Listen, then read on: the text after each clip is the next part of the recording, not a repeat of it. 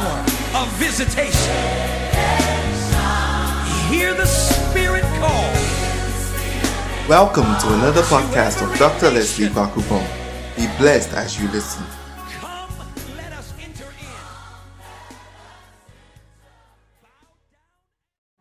Father, we give you glory, we give you praise. And we declare that the heavens are opened over our lives in the name of Jesus. Amen. Amen. Somebody put your hands together for the Lord. Oh, I believe you can clap better. Hallelujah. Hallelujah. I want to hear your response. Hallelujah. All right. We thank God for this morning. Amen. And I believe you are excited to be in the house of God on a Sunday morning like this. There's no better place to be than to be in the house of God on a Sunday morning. Hallelujah. And we thank God for the gift of life to be able to savor his goodness on a day like this. Hallelujah. All right. How many of you are ready for the word? All right. Okay. So I started preaching something last 2 weeks. I spoke about maturity, the essence of maturity. So I'm continuing on the same tangent today. Hallelujah. Today I'm going to talk to you about signs of immaturity. Signs of immaturity. As for the signs of immaturity, there are thousands of them. But if I want to preach on signs of immaturity, I can preach the rest of the first half of the year and I wouldn't even exhaust it. Hallelujah. Yeah, so I'm picking certain aspects of immaturity which cover different aspects of life. I mean, I can decide to preach on signs of emotional immaturity because there are some people who are emotionally immature, and then there is spiritual immaturity and all of this. But I'm going to jambalaya the thing and just mix everything up. Hallelujah. So some of the things I'll mention will be pointing to emotional immaturity. Some of them will be pointing to spiritual immaturity. Some will be pointing to social immaturity, etc., etc. Hallelujah. So tell somebody, open your ears. Say, listen to what the preacher is about to say. Tell the person, you may see yourself in the sermon. Say, don't get offended. Take it as medicine for your soul. And take it as medicine for your spirit. Hallelujah. You know, sometimes when you are preaching under the anointing, one of the signs is that people feel you are preaching about them. I tell people, don't think you are that big for you to be the subject of a preaching. Hallelujah. Don't elevate yourself that he's preaching me. We were called to preach Christ, not you. Hallelujah. Aha. So if it happens to fall around your area, just take it in good faith. It's like chloroquine. How many of you have taken chloroquine before? See, this generation, you don't know chloroquine.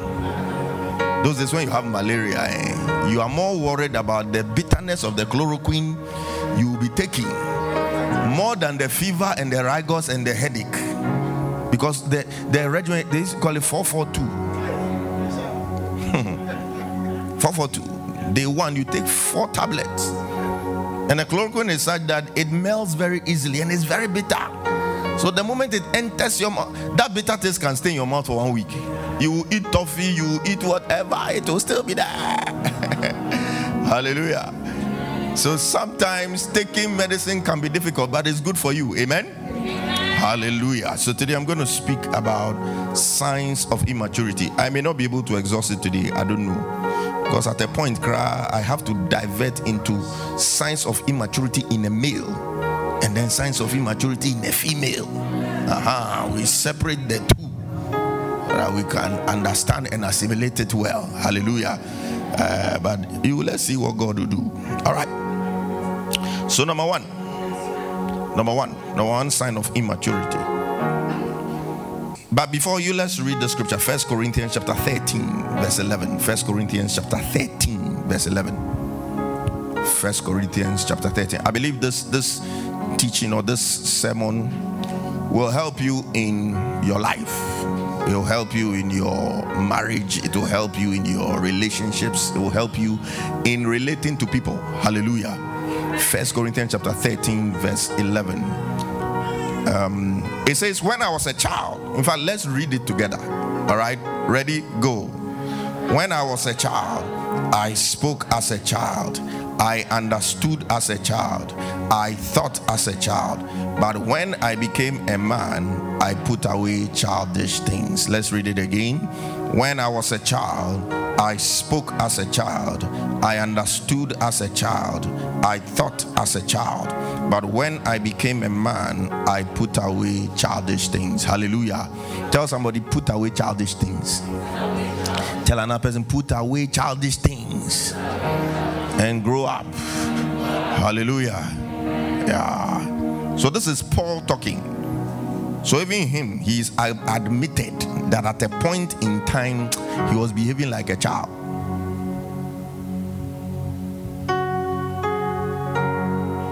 But there are people who are still behaving like children. So you need to grow up, you need to mature, you need to stop certain things. One of the signs of immaturity: placing unreasonable demands on people without considering their capacity to fulfill those demands.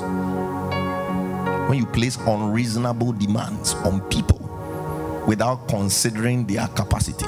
Don't worry, I'll bring it home for you to understand what I'm saying. It's a long sentence.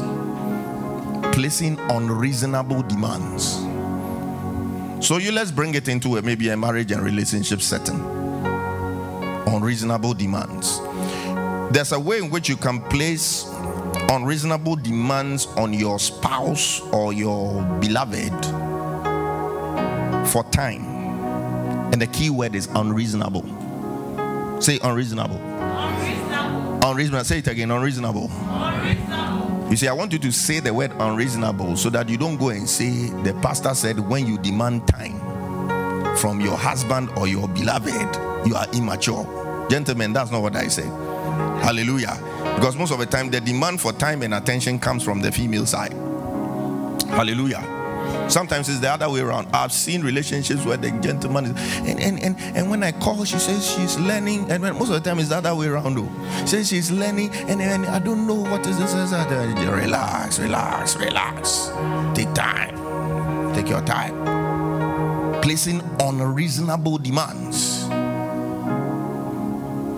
You know the person is at work, but you expect that he will call you 5 times during the day. And if he's not able to do it, he comes back to see you and that I've been calling you, and you start doing your things. And your things come. Then your phase 2 has come. There's some phase B that can come. You know that phase. You have some phase B that can come. Say unreasonable demands. Yes, it is a sign of immaturity. Hallelujah. Yes, you want the attention, but consider the fact that the person is busy. Amen. You see, one of the wrong times to try to seek attention from a male is probably when he's watching football. You see, you should be mature enough to know that, you see, you that time there, unless of course it's so much of an emergency that it cannot wait. When a person is doing something that you know they are engrossed in, that is not the time. Hallelujah. Because you are bound to have a half-hearted response, and that one too will make your face come and your things will come. Hallelujah. You should be mature enough to know that, this is not the time for you. Let me just allow him to have his space and this and that. After that, then come, we need to talk. Then that one you have a case. If you bring the can we talk, especially when his team is down 1-0 and there is a free kick in front of the goal, that can be another goal. That's the time you are asking for attention. Can we talk? I want us to talk. Unless your head is cutting off, or you are having a pulmonary embolism and he has to carry you to the hospital, otherwise you will die. Leave him alone. Let him have that moment. Then you can come back later. That is maturity. Hallelujah. Or the gentleman, what I'm saying, am I lying? It is the truth. Allow. Allow. And that is when you come. This and say, hey, and I'm talking to you, and you are not minding even. The next time you say, oh, you say, oh, and then that one too will become another matter altogether. But if you are just being mature about it and just waited just 90 minutes, just 90 minutes, 90 minutes, just 90 minutes. Oh, it will help people if they take what I'm saying. Oh yes, just 90 minutes. You prevent all this shouting and this is and you are worrying me and blah blah blah blah blah. There's a way somebody can answer you, and the person is telling you you are worrying me without using the words, and you don't want to experience that. So just wait, be mature about it. Hallelujah. Placing unnecessary demands, unreasonable demands. You are with him and you are watching television, and in a Nigerian movie, somebody surprises their beloved with something that is very expensive. Or like, you must get me this thing. Meanwhile, you know the guy's pocket.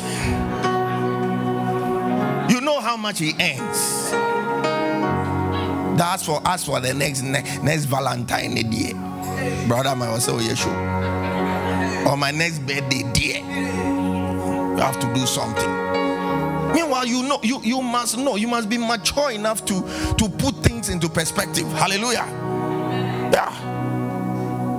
Don't place unreasonable demands. Sometimes because of unreasonable demands, people's spouses go to borrow money they are not supposed to borrow. There are people who embezzle funds at work just because of pressure, unreasonable pressure from the people in their lives. Comparison. And so took their children to London during the vacation. And then they inquire on my Ghana for, and every time they are sitting here in Ghana, crack, and you not going back. So for the other party to have their peace of mind, you let me go and look for some loan, be somewhere. If the person doesn't have integrity and is working in a place where money passes through his hands a lot, oh, the devil say you borrow it, not steal, borrow and pay back later. And sometimes when you borrow those things, the payback becomes a problem. People are living way beyond their means now because of pressure and comparison and unreasonable demands that have been placed on them. Look, nowadays when you see somebody driving a flashy car and blah blah blah, a cow is you don't know the a cow to be able to drive in that car. If you can't afford, just trust God and continue to walk and continue to take your trotro until it gets to the time when you have the capacity to meet that need. Hallelujah. Yeah. So don't place unreasonable demands. Unreasonable demands for time, unreasonable demands for attention, unreasonable demands for financial and material things.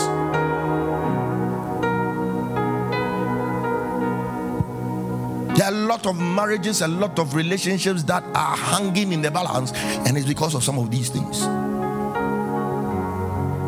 You know, the person is a medic, and sometimes you are working in gloves, so you can't touch your phone when the call comes in. And sometimes it's not like a very important call. I'm checking on you. I'm just trying to see whether you are okay. It's good, it's very nice and all of that. You call once, the person is not responding. Two, the person is not responding. Don't send a message and say, please, I'm a human being. Why? Mind me. You are just opening unnecessary wounds and creating trouble where there isn't supposed to be any trouble.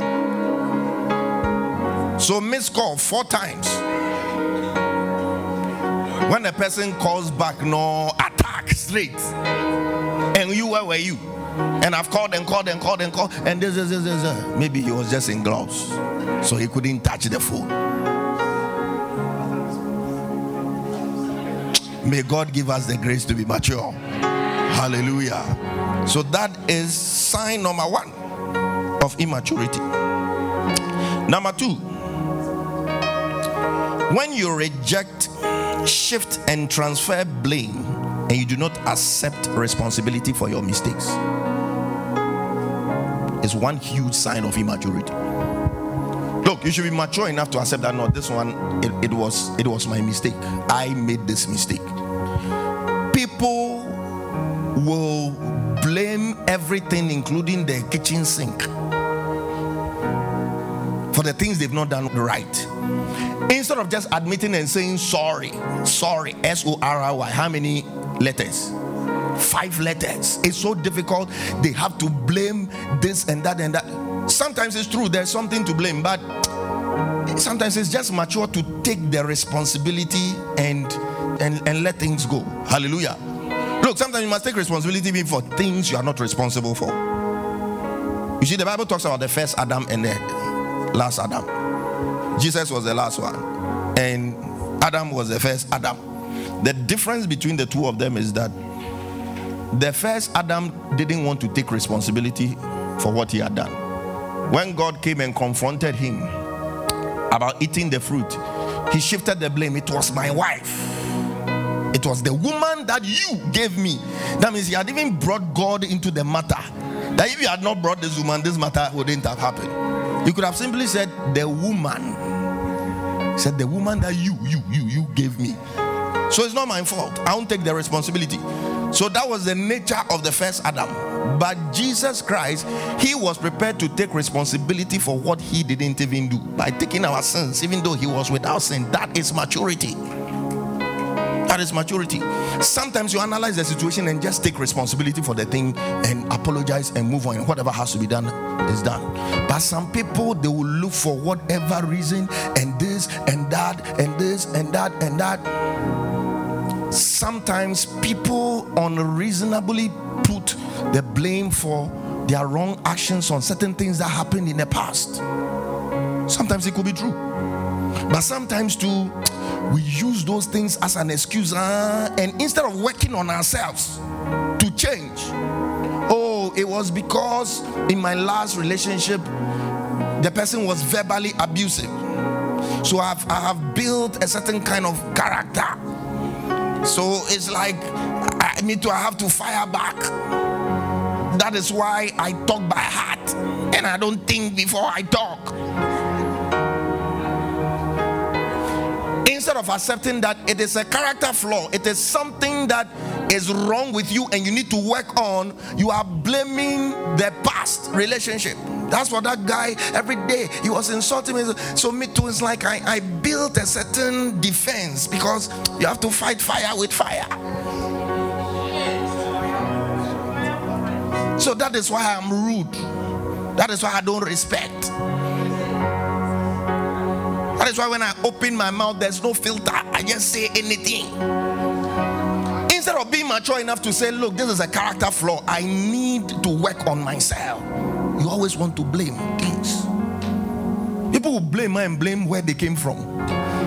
You have a bad character, and because of that, guys cannot stay around you. Girls come and they see the character and they run away. You say, my house people, and you have me fearful. That's for me. Look, my house people don't marry for long. So that is where it is. It is not from you, it's from you yourself. You have a character problem, work on it. Admit the fact that there is something wrong with you. Go before God, seek counsel, work on yourself. But if you walk in this mentality that is my house and it's my background and it's my people who are doing me, I know that as for my people, they fight marriage is partial, and you are still misbehaving. You better grow up. Hallelujah. Mature and take responsibility for the flaws in your life and work on them. Even if they are not your fault, work on them. We blame our backgrounds too much. The backgrounds may have an effect, but you can build barriers against it. If your background is having an effect on you, that means there's something you are not doing. As a child of God, there is something you are not doing. There is something you are not working on. Don't blame your past relationships. Don't blame your past experiences. Take take responsibility and work on yourself. Go before God, cry to him that, God, I don't like this particular thing. This thing that I just talk to people by heart. They see you nice, beautiful lady. They come close to you and they realize that your character is some way. When you get angry, you talk as if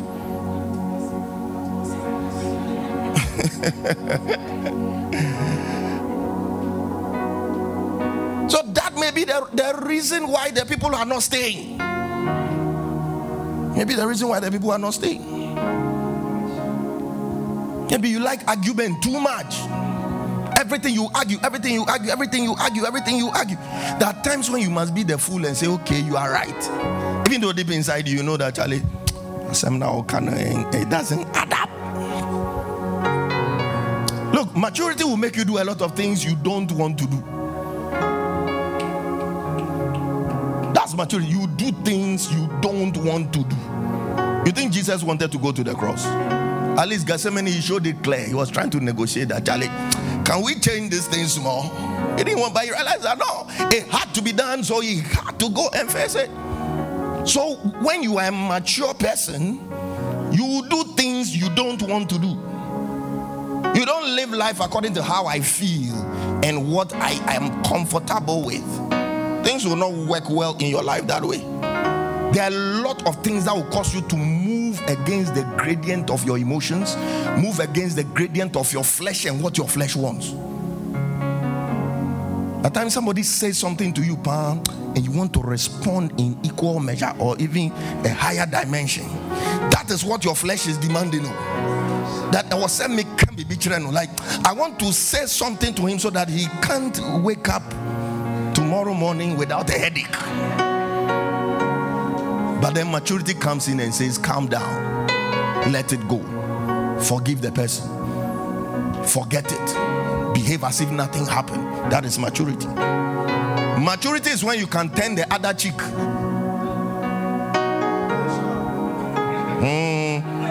That is maturity. You can turn the other cheek and receive it again. Boing! And your head wants to spin and come off. But Jesus says that is maturity. That is how you must act. Hallelujah. Some of us, we hold on to our rights too much. We know our rights. It is my right to talk back to him. It's my right to respond. In our eyes, those who can keep quiet about some of those things just say, oh, you are weak. But that is rather strength. That is strength. The ability to resist your emotions and ability to resist your fleshly instincts. That is strength. That is strength. It's easy to move down the gradient too. And that is what your instincts want to move. It's like an easy slide. But when you are moving against what your flesh wants, that takes a lot of strength. If you've ridden a bicycle before, when you're riding downhill, it's easy. You don't even need to paddle. It's like second nature. Gravity will take care of it. But try riding uphill. You realize that there's something called thigh pain. Sometimes you are paddling and it's not going. And the thing wants to go the opposite direction. That is how maturity is. That is how acting against the flesh is. May God give you the grace to accept responsibility for the things you are supposed to take responsibility for, and may you work on them, and may you become a better person in Jesus' name. Number 3. One sign of maturity is the inability to adjust to change. Last week I told you I'll talk about adjustment. So I'm talking about adjustment now. Look, in life you have to learn to adjust. Don't have your mindset, that's for me, this is how I like things. This is how I do my things. You need to adjust. Hallelujah. What will work in this environment, if you move into another environment, it will not work. And you don't say that is how I am. And that is how I was brought up. This is how I know how to do my things. No. Maturity demands that you learn to adjust. Look, marriage is adjustment. It's lifelong adjustment. Let me tell you. You will go in with certain expectations, especially when you've read a lot of novels and you've watched a lot of movies and you have a certain unrealistic expectation, you have forgotten that it's a human being you are marrying and not an angel who dropped from heaven. And so when you get in, you have to start adjusting. First, adjusting to the fact that now you are not living alone. Amen? So how you used to live, when I say how you used to live, you know what I'm talking about. How you used to live, and everything is by heart. When they come to your room, it's as if a bomb has dropped there. Boom, everything is upside down. If some of the things could hang in the air, they will hang. Somebody say adjustment. Look, one of the biggest causes of problems in marriages, let me tell you, is adjustment. When people don't adjust. Because you see, you think you know the person now in a relationship. When now you are roommates, you lie on the same bed, you will get to know other things, and you need to adjust to those other things that you didn't know were there.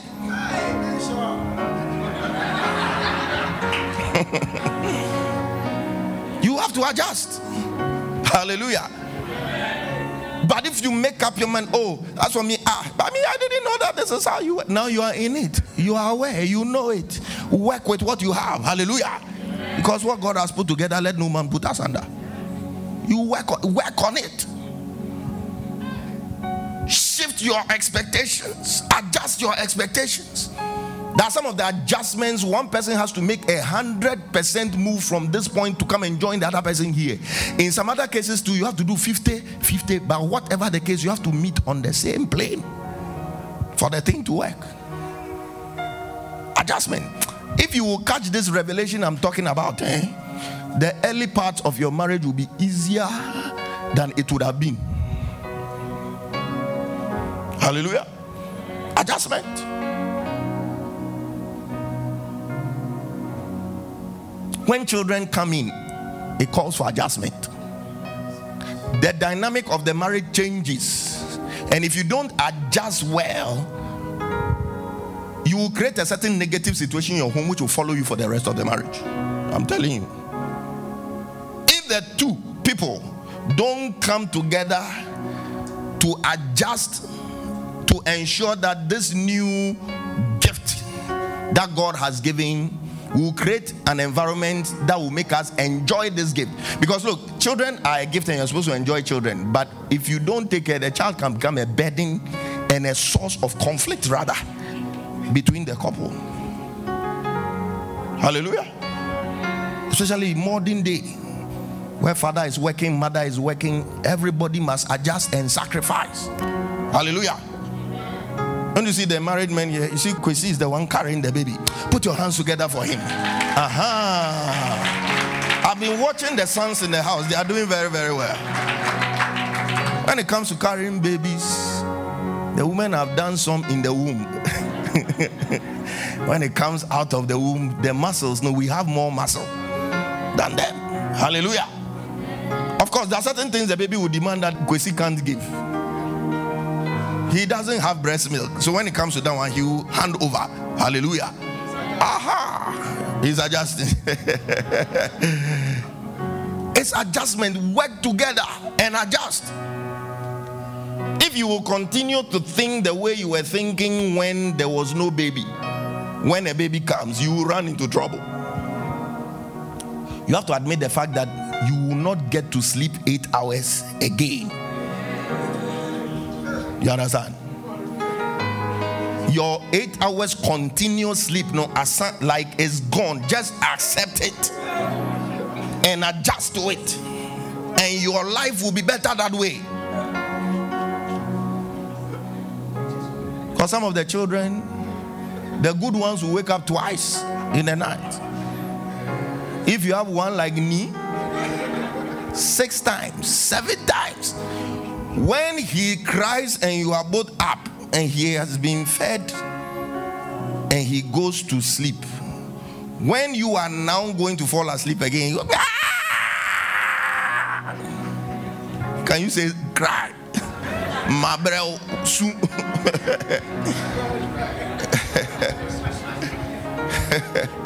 No. You can't say that. You have to wake up. There are times that you go 3 days and you've not had any proper sleep. That one too can come with irritability. It will come, it becomes like petrol and fire. The slightest thing, you will explode right now. Somebody say adjustment. I see these things, if you have prepared your mind for it and your heart for it, it's easier to take. But as Jesus said, he must needs go through Samaria. That's one of these things, you must go through them. You must go through them. Wake up 5 times, 6 times. You wake up in the morning and both of you, your eyes are red. Not that you were fighting spiritual warfare in your dream. It is the gift that God has given to you that is making you unable to sleep. Adjust to it. When they are babies, it comes with its own challenges. When they become toddlers, it's another level. You see, when they are babies, you can put them on the bed and leave them. When they've reached the age where they can crawl off the bed, it means if they're on the bed, you must be in the bedroom. When they're babies, they can be on the bed and you will be in the kitchen. You hear again, and then you come. That is easier. And when they learn to stand and they can pull things, your eyes cannot, you can't take your eyes off them. Now my wife calls it Master Dad, not my Debbie. You can't sleep when they are awake. That is the gift that God has given to you. And when they start running around, 2 years, 2, 3, they say the terrible twos. They just have the spirit of rebellion. Whatever you say, they will do the opposite. And their favorite word at that time is no. You look at you and say no. Do you want to eat? No. Are you hungry? No. Are you full? No. Everything is no. Around those times, if you have not adjusted your mind, adjusted your way of thinking and the way of doing things, you will fight and fight and fight and fight and fight. And by the time that phase is over, the dynamics of your marriage would have changed and shifted forever. That will become the new norm. But may that not be your story in the name of Jesus Christ. You need to adjust. You need to adjust. How many signs have I? Okay, it's still inability to adjust. Even in ministry, you have to learn to adjust. Yeah, you have to learn to adjust. What will work here at Overflow Worship Center, when you go to believers on the mountaintop fire assembly gathering, the same thing might not work. So one of the signs of maturity in ministry is the ability to adjust quickly. And those of you who minister in song, in word, may God give you that grace to be able to adjust quickly. There are some places when you go and give deep revelation, they are happy. They will stand and fold their arms. Preach to me. Oh, you are firing the word. Some places if you go and now you are doing Greek and Hebrew, can say I'm not preaching in corner then Greek and Hebrew. They don't understand what you are doing. Some of the places they want you to say, hey, everybody begin to clap. Man, we anointing. Anointing. That's what will work. Sometimes when I'm going to preach at programs and maybe I'm not the first person, sometimes I like to watch the previous days. Maybe if it's Facebook Live, I'll examine the atmosphere. Well, if I can't be there myself to examine the atmosphere and judge the best way to go, I'll watch it online if I can. Or if I can go to maybe previous videos or whatever of things that have happened in the place, I'll look at it and judge. This place, this is how we'll go. There are some places, don't go and raise English songs. Raise English songs, they will look at you. You will sing a solo. And you must must also be mature enough to know that when this thing that is supposed to be a ministration and I'm leading people to sing and it's becoming a solo, I must switch. That is adjustment. That is maturity. Hallelujah.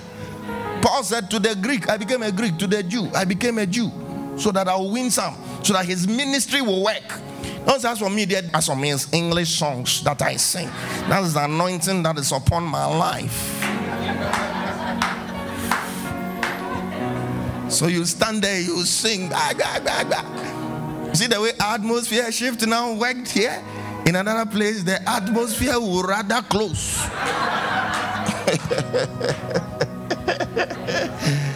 It will rather close.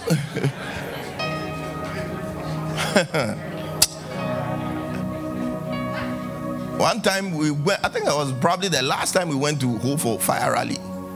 We did some praises at the end of the thing. I mean, the praises worked though. It was working fine. Until an Ewe song was brought into the thing. I said, if we had known Anka, we will learn Ewe songs in choir and we'll sing throughout. The whole thing went to another level altogether. I was like, yeah, the Lord is in this place.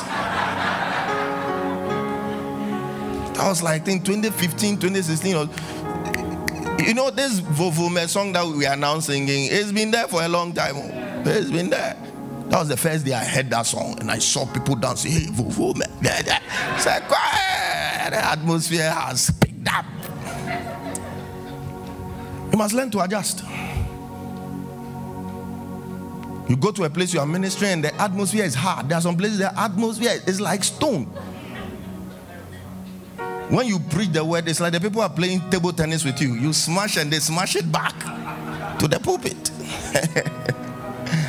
You have to quickly adjust and know what to do to get through to them. There are different ways of breaking a hard atmosphere. You can raise prayer. You can raise worship. But another thing that breaks a hard atmosphere that people don't know is humor. Joy, letting the people laugh. 2 weeks ago when I started this, you realize the other day I was like, it was as if I was doing a stand-up comedy.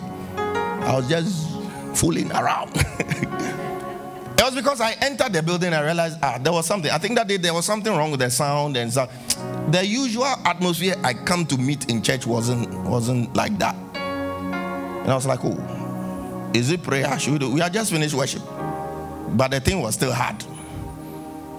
We finished 16 days fasting and prayer, so it's not prayer. I was like, let me make the people laugh. Hallelujah. Say adjustment. You need to know how to adjust. In life, in marriage, in ministry, you need to adjust. Don't be, how do we call it? Stuck in your old ways. There are some places when you start working there now, your dressing must change. Otherwise, people will come to the workplace. You are assistant manager, but they will think you are the cleaner. You must learn to adjust. Have an open mind. Even with the word of God, have an open mind. There are certain things you believe that are not correct. When they preach to you and you look into the scripture and you realize that this thing is right, some people don't say, yeah, what you said is true, Mom, but me, that is what I believed from children's service. That's what I was told. That Adam and Eve, they ate an apple. Me, I've not even seen, is the word apple in the Bible? I don't know where the apple thing came from.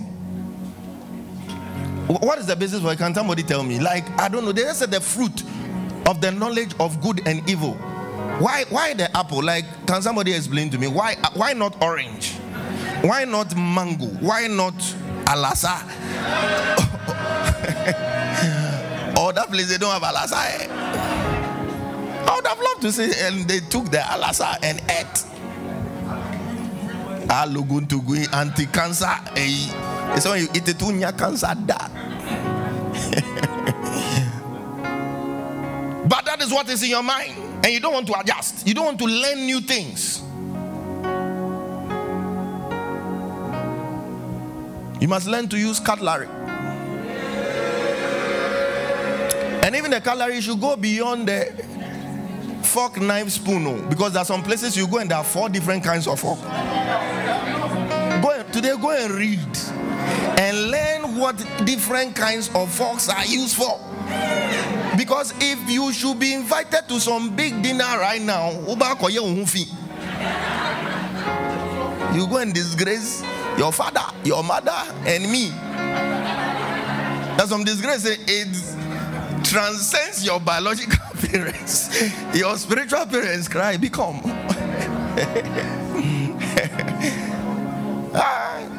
Don't think because you just see fork, knife, spoon, you have arrived. There are different kinds of the spoon. There are some that's for dessert. So you go and sit down. You say, my year of great harvest. Open heavens. God will open the heavens, and you will sit with some big people to eat. And now that you something that's supposed to be for soup, you are using it to stir the tea. What is wrong with you? Today, everybody, assignment, go and read go to YouTube. I'm sure there are videos. Different kinds of forks, different kinds of knives, different kinds of spoons. So that you don't go and disgrace your father, your mother, and me. Amen? Yeah. Learn to adjust. Learn to adjust. So as for me, where I'm coming from, there, I put on you. That is where I'm coming from. That is me. Let me be myself. Let me be myself. Onsana, why should I bother? This is my fork and this is my knife. And you can see the same place. The food goes to the same place. You go and sit some big dinner and you take the bone and the marrow.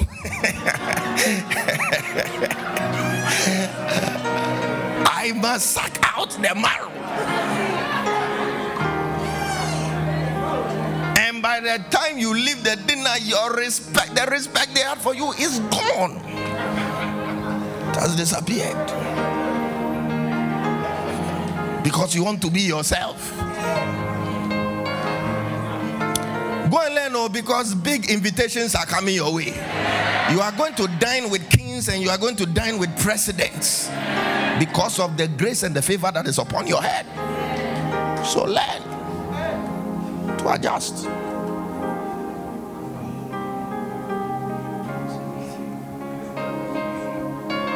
Some of you, the ladies, one hairstyle. One. So that when you change it today, I won't recognize you, because for the past 9 months,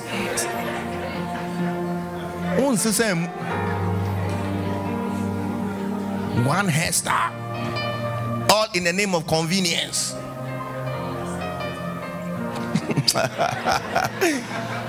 Sometimes they weave on bakuna.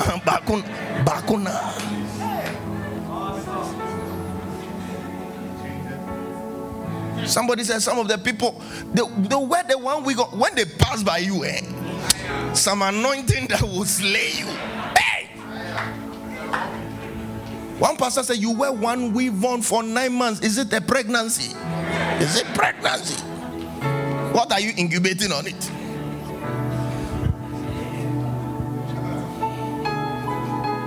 Change your style a little. Adjust to the environment. Some churches, they wear duku, so it's not a problem. Like everybody's hair is covered. Here we don't wear. Let us see different. I'm not saying because of that to do and put unreasonable pressure on somebody.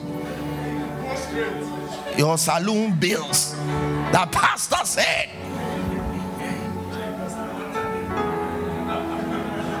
It's not checking me. They will say, be reasonable. Hallelujah. Yeah. Some people can be so unreasonable on some of these things. Let me go back to the unreasonable demands. Well, they'll put look, when somebody is going out with you, your financial burdens are not his responsibility. understand that the person hasn't married you yet. And I'm broke. Okay. Me too, I'm broke like a fracture. And you know, boo boo. We broke. And how can you watch me? This, that. You even give me money to fix my hair. Hey, before you came, what were you doing? You had down cut. And they try so that you just buy comb for you one day. Just comb it. Brush it, then we move.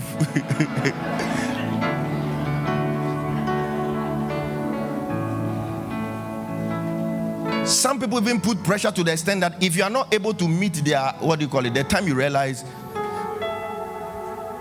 they are side chick for some married man because he has money.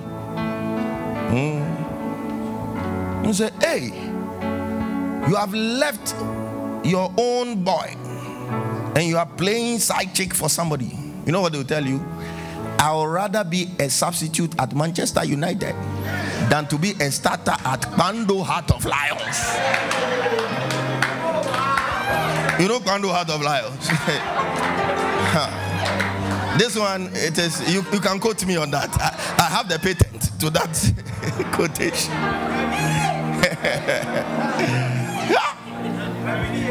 Substitute, you sit on the bench. Man, you at least some thousands of pounds. What will you get? Transportation.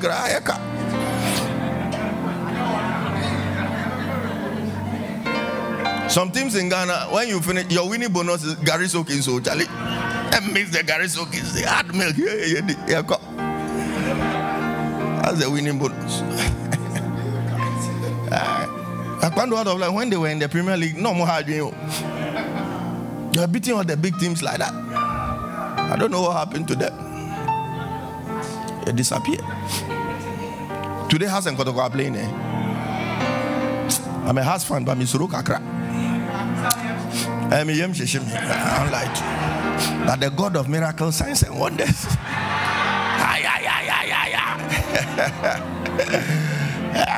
People, they've gone for some Cameroonian guy who is just scoring goals like that. In fact, this after I have to bind his legs. 52nd minute, Obenya Masupu. They will like, look. They will substitute him on call. That time it will be 0-0. Then some back pass be not a Fago keeper, Sulia, and then we score. That's that.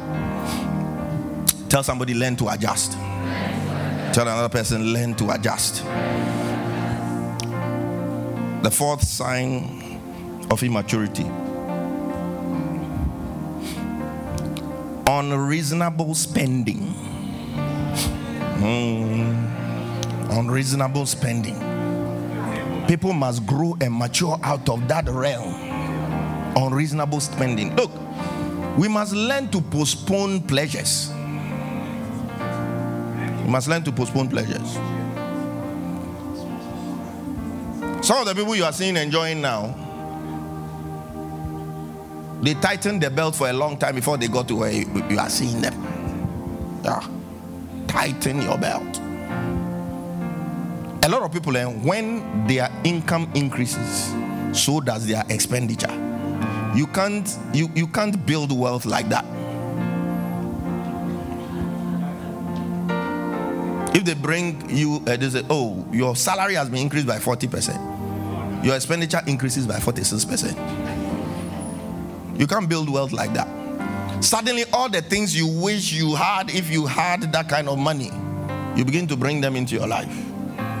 But if you can just learn to suspend certain pleasures for a while, you will be able to build wealth and enjoy later. Hallelujah. This is the time of your life when you can endure. So if there's any time to endure, it's now. So you can enjoy life later. There's a certain kind of house you are not ready for. You are not ready to rent. Why do you spend so much money on that kind of house? Just because you want to keep up appearances, or just because you want a certain level of comfort? If what you can afford is not killing you, and it's not a disgrace and an embarrassment to you, stay there and save the money and use it for something else. Hallelujah. Yeah. It's not the time for luxury apartments that will charge you $3,000 a month and $5,000 and sometimes it's dollars, $1,000 a month. So when your friends come to visit you, not air conditioning, and you know, there's a meanwhile you are suffering.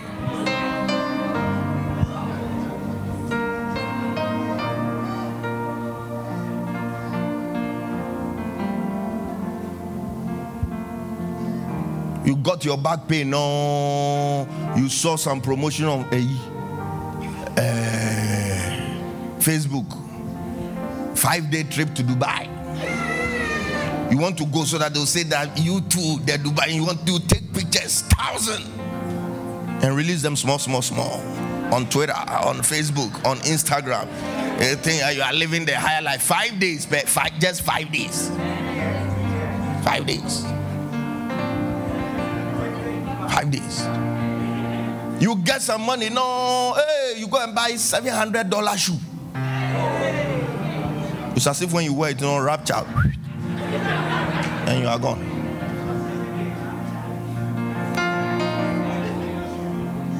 Learn to save money, and then cut down on the impulse buying.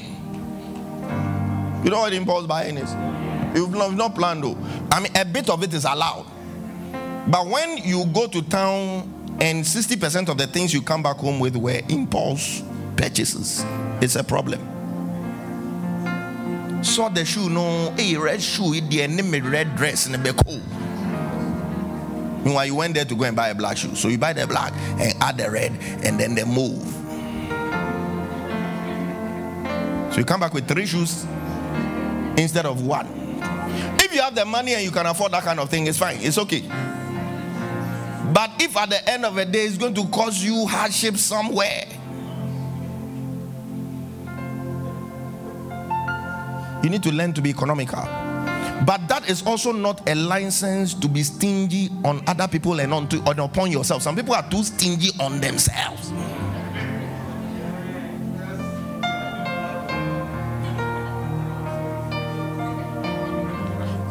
There are some people, the kind of stinginess they display, I'm beginning to believe there's a spirit of stinginess. Like it's a spirit. Everything is expensive. I've seen people like everything, even if it's a 50. Hey, anybody in Baba? Hey, and Ghana. We all know we are in Ghana. We are not in Togo. We are not in. We all know we are in Ghana. And people, everything is expensive. Small birthday gift that you give to her. Economic calculations. Differentiation and integration, plus or minus, all kinds of things. Why? Same thing too when it comes to giving in church. That is when you remember that you have needs. And I have to pay this, I have to pay. God understands. That's what God is. A very merciful God. He's a father unto all. He will understand my plight and my situation. Stinginess. The fact that you need to be economical doesn't mean you have the license to be stingy. People don't know how much blessing there is in giving to other people. The Bible says when you give to somebody, you lend to God. When you want to lend money to somebody, you look at the person's credibility in terms of the ability to pay. Who is a more credible borrower than God himself, who owns the entire world? His collateral is the entire universe. He's coming to borrow from you with a collateral of the entire universe. You see, when you go to a bank to borrow, you use your car or your house. This man is coming to borrow from you, and the entire universe is the collateral he's coming from with, including you yourself. You are part of his collateral.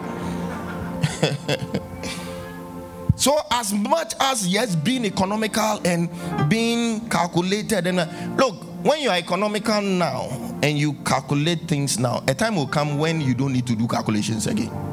When now you've built wealth, and on a daily basis certain kinds of monies are coming into your account, and you've attained what we call financial freedom, where your money is now working for you, and you can retire early at the age of 40 and go and sit on a beach in Bahamas and cross your legs and be speaking in tongues. The Lord is good.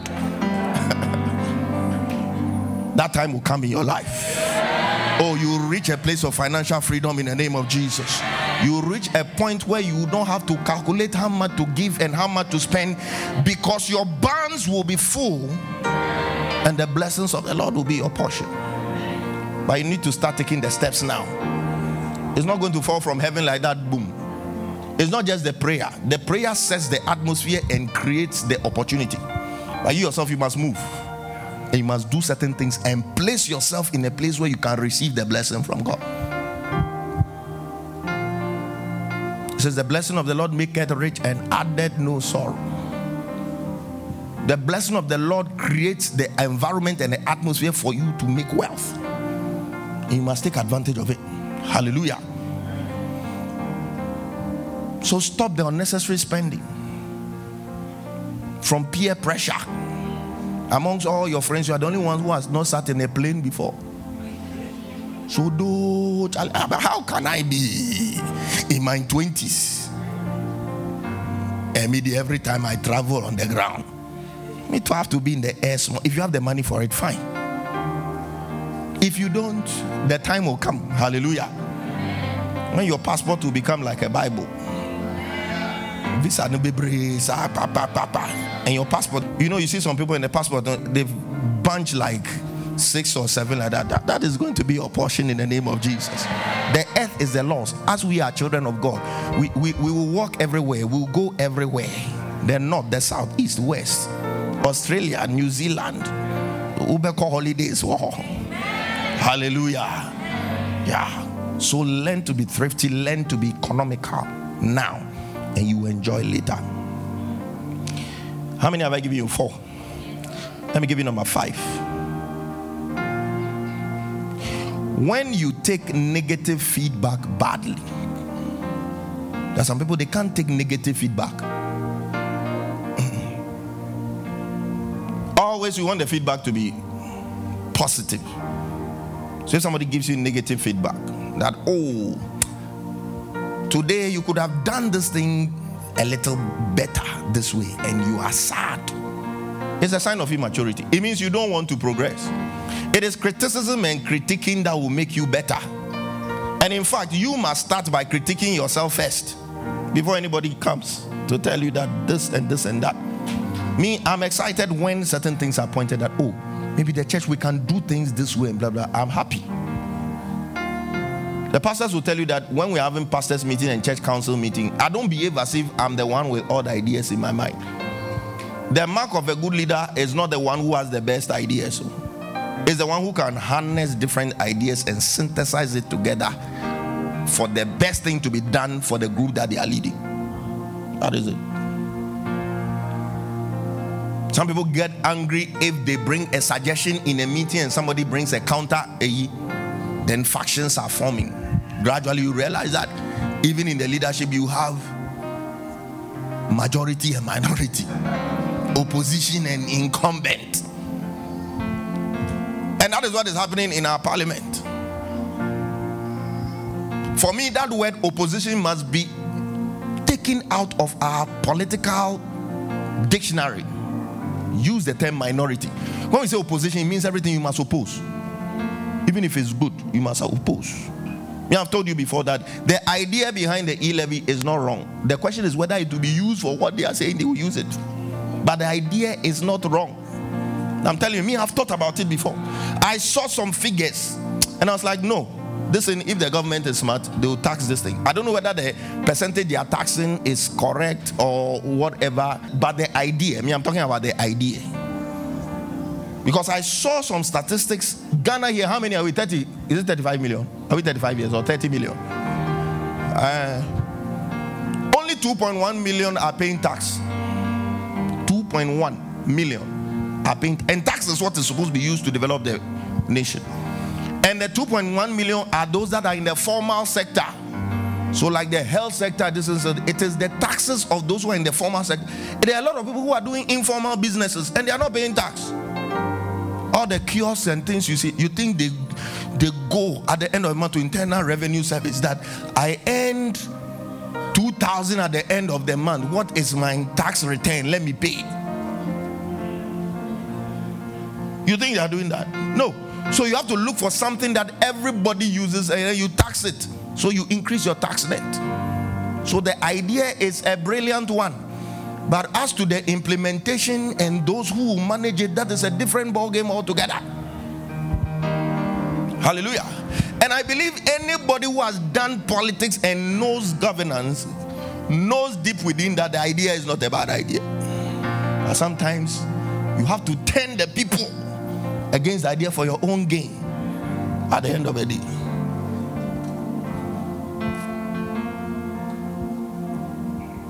We need to learn to take criticism.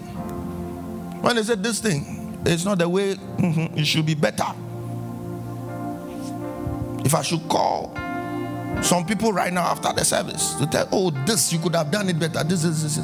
You should rather have a smile on your face that I have a chance to be better rather than looking sad. Because today's service, there are things that could have been better. There are things, not that they were bad, but they could be better. Oh, if this was done this way, this was done this way, this. We must learn to take criticism. Hallelujah. And when you don't take criticism, it is a sign that you are immature. That's number 5. Number 6. When you don't know how to relate to the anointing. When you don't know how to relate to the anointing. Let me read some scriptures for you. Let's read 2 Kings chapter 2 verse 19. Give me King James version for that one. I'll show you how two different groups of people, depending on their maturity, related and approached the anointing. Now this was the prophet Elisha going to Jericho. He said, and the men of the city said unto Elisha, say the men of the city. Say it again, the men of the city. So when you say men, then we are talking about people who have grown, who are mature, the men of the city. He was approaching them, and this was, he said, behold, I pray thee, the situation of this city is pleasant, as my Lord seeth, but the water is not, and the ground barren. So they had a problem in the city. And they saw somebody that God has anointed, somebody that God had given a gift that they believed could be of help to them. Verse 20. He said, and he said, bring me a new cruse, and put salt therein. And they brought it to him. Verse 21. And he went forth unto the spring of the waters, and cast the salt in there, and said, thus saith the Lord, I have healed these waters. There shall not be from thence any more death or barren. Hallelujah. So when the men approached the anointing, the result was that the anointing benefited them. Let's move on. Verse 22. It says, so the waters were healed unto this day, according to the saying of Elisha, which he spake. Now let's look at the verse 23 well. Next verse, verse 23. It said, and he went up from thence, just after men had approached the anointing, maturity had approached the anointing, it became beneficial unto them. Same city. He said, and he went up from thence unto Bethel. Okay, no, it was a different city. And as he was going up by the way, there came forth what? Little children. So the first time it was men, maturity. But this time around, little children, immaturity. Little children out of the city, and mocked him, and said unto him, go up, thou bowed head. Go up, thou bowed head. Next verse. And he turned back and looked on them, and cursed them in the name of the Lord. And there came forth 2 she-bears out of the wood, and tare 40 and 2 children of them. You can see 2 contrasting events here. Same man. When maturity approached it, it became a blessing. When immaturity approached it, it became a curse.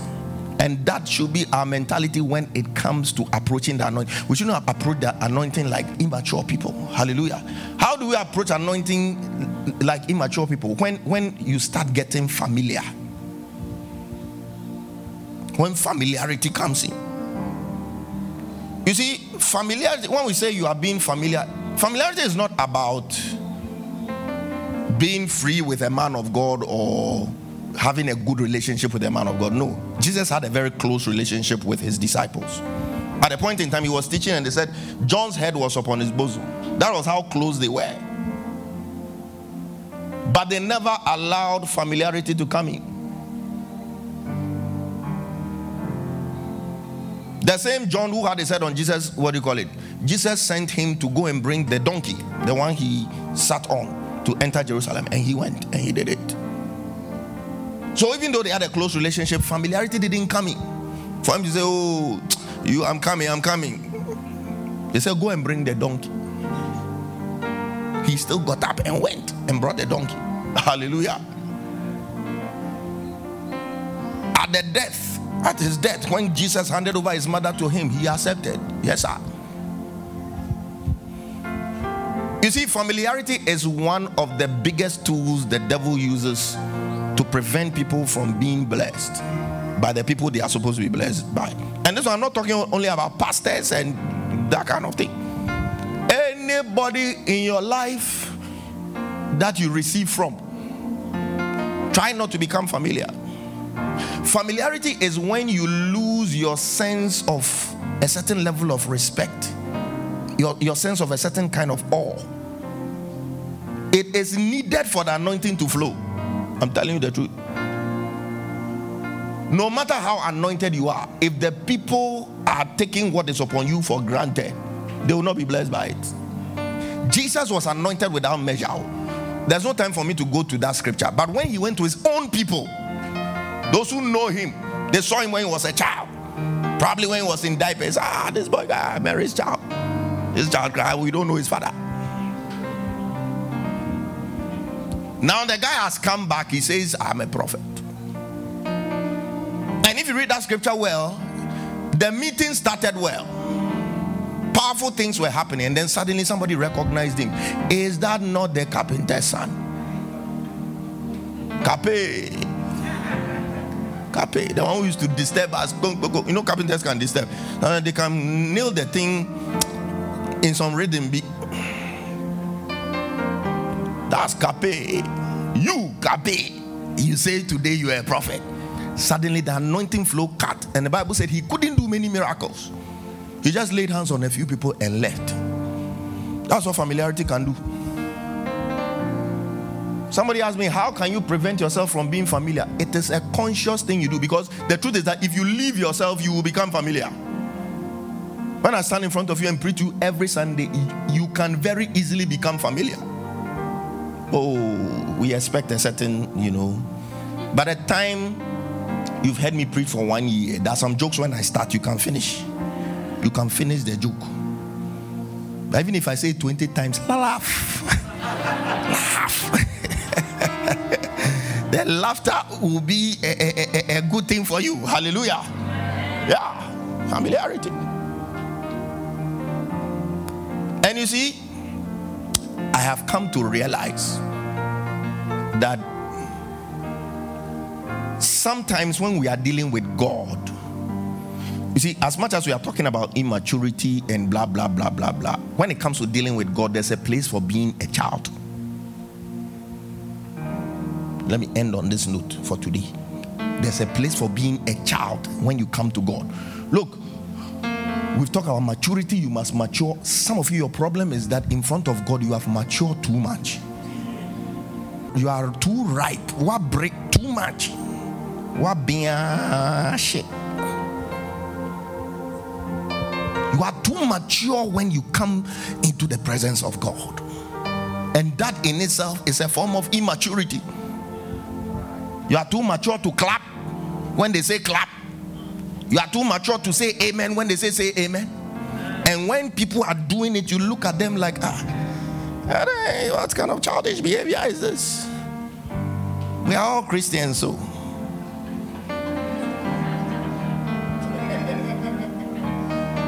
When people want to still be like babies in the presence of God, one thing I've told God is that, God, let me not be a big man in your presence. I should be able to lift up my hands. I should be able to go down on my knees if I feel like. But some of you are too big, you are too mature. And let me tell you, in my life as a minister of the gospel, I've come to realize that it is those who have the heart of a child, they receive the most blessings from God. They receive the most testimonies. They see the hand of God in the little things in their lives. Those who think they are gurus, even when God does something small, oh, this one, like, it should have been bigger. I mean, this one is not worthy of a testimony. Because you're a guru, you expect big things. But you see, those who are genuinely chasing after God, maybe yesterday they were breathing and they were coughing 3 times, but this morning I coughed only once. God is good. Those are the kind of people God is looking for. They will see his hand in the little things in their life. Some of you, God is even doing big things, but because you are too mature, you can't even see. You can't even see. One is like, this man has made us laugh, and now he's firing. Let me fire you small, and I'll sit down. You are not even seeing the hand of God. That's why the songwriter said, count your blessings and name them one by one. Some of you are angry with God. It's one of the signs of immaturity when you are angry with God.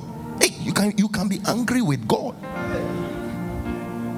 Let me tell you, God doesn't owe you anything. He has already done his best for you. If, let's say, my most precious asset is my house, and I dash it to you, and later you are asking me for fun eyes, and I don't give it to you, do you have a right to be angry with me? No, I've given you my best, and God has already given us his best, which is Jesus Christ. He's done his best. That is the best God can do for you. He's done that one for you already. You don't have a right to be angry with him. That's what the Bible said. Blessed is he who is not offended in me. He's done his best. The biggest gift God can give you is eternal life through Jesus Christ, and he has done it. So what is a car? What is marriage? They are small things. You can't forget. That's what the psalm said. And forget not his benefits. Forget not. You must remember. But you see, you must have a heart of a child. You must have a heart of a child when you come to God. Those who have the heart of children, they obey little spiritual instructions. I'm not talking about spiritual instructions that only come from the man of God, but from God himself. In the meeting, God says, go and drop an offering. In the meeting, God says, go and kneel on the altar and engage the altar. Little instruction. Look, when we are in church, God gives us instructions. The woman with the issue of blood, how did she know it was the hem of the garment and not anywhere else? She must have heard something from God, and she put aside all her shyness and all the barriers that were in her place, and she decided, actually, I must do it. Those are the people who receive testimonies, and those are the people who receive miracles. Let me tell you. Some of you are too big, you are too old, you are too mature. At times you are ministering Christ, say, lift up your right hand. There are some who don't. Why? Is your shoulder locked? Do you have arthritis such that when you lift it up for 30 seconds you begin to feel pain? Why? It is a reflection of your heart. Me, I'm like, I won't take God for granted though. That is why I'm here for opening prayer. That's why I'm here for opening. There are some of you, you've never seen opening prayer before in this church. God bless you for being a guru. Me, the one that you are here waiting for me, for God to use me to bless you. I come for opening prayer because I know every part of the service is a blessing. I don't take any part of it for granted. But you are big, so you come in. You see, there are times you can't help it, but there are times you can help it. Oh, as for the opening prayer, let them do. I want to come for the worship and the word. And sometimes people are late and you even look at the way they are walking. There are people who are late today, but some of them, I look at the way they are walking, I was like, yeah, this person is hungry.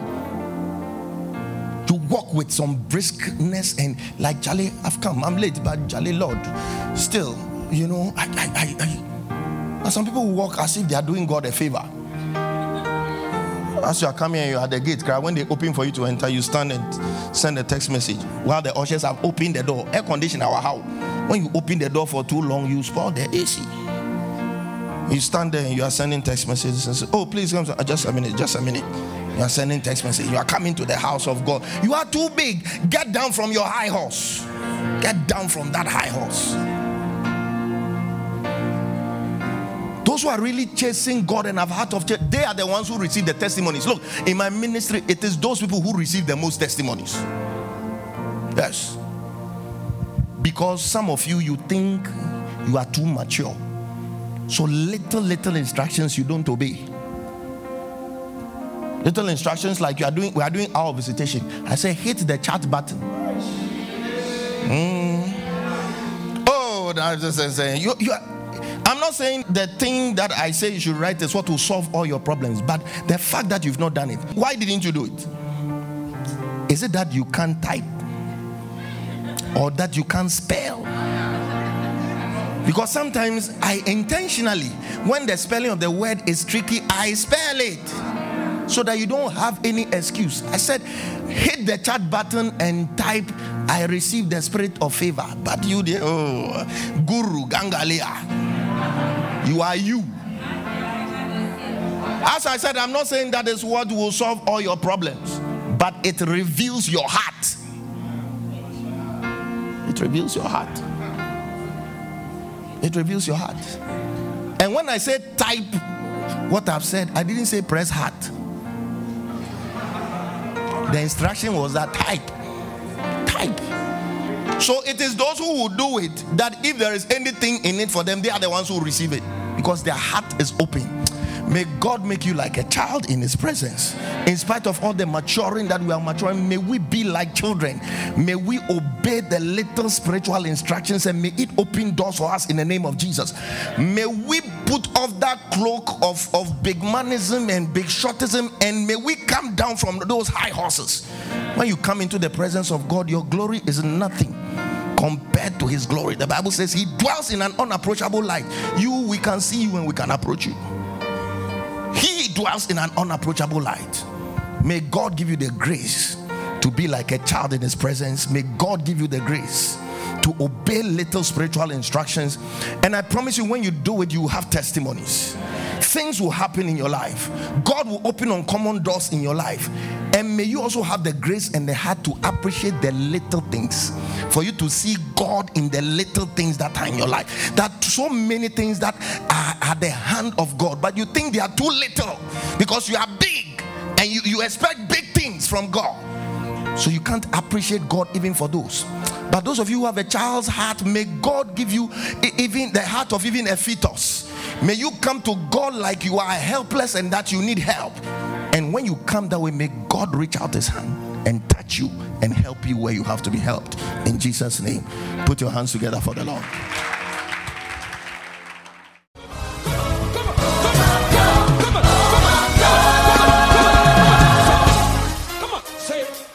We trust you have been blessed by this message.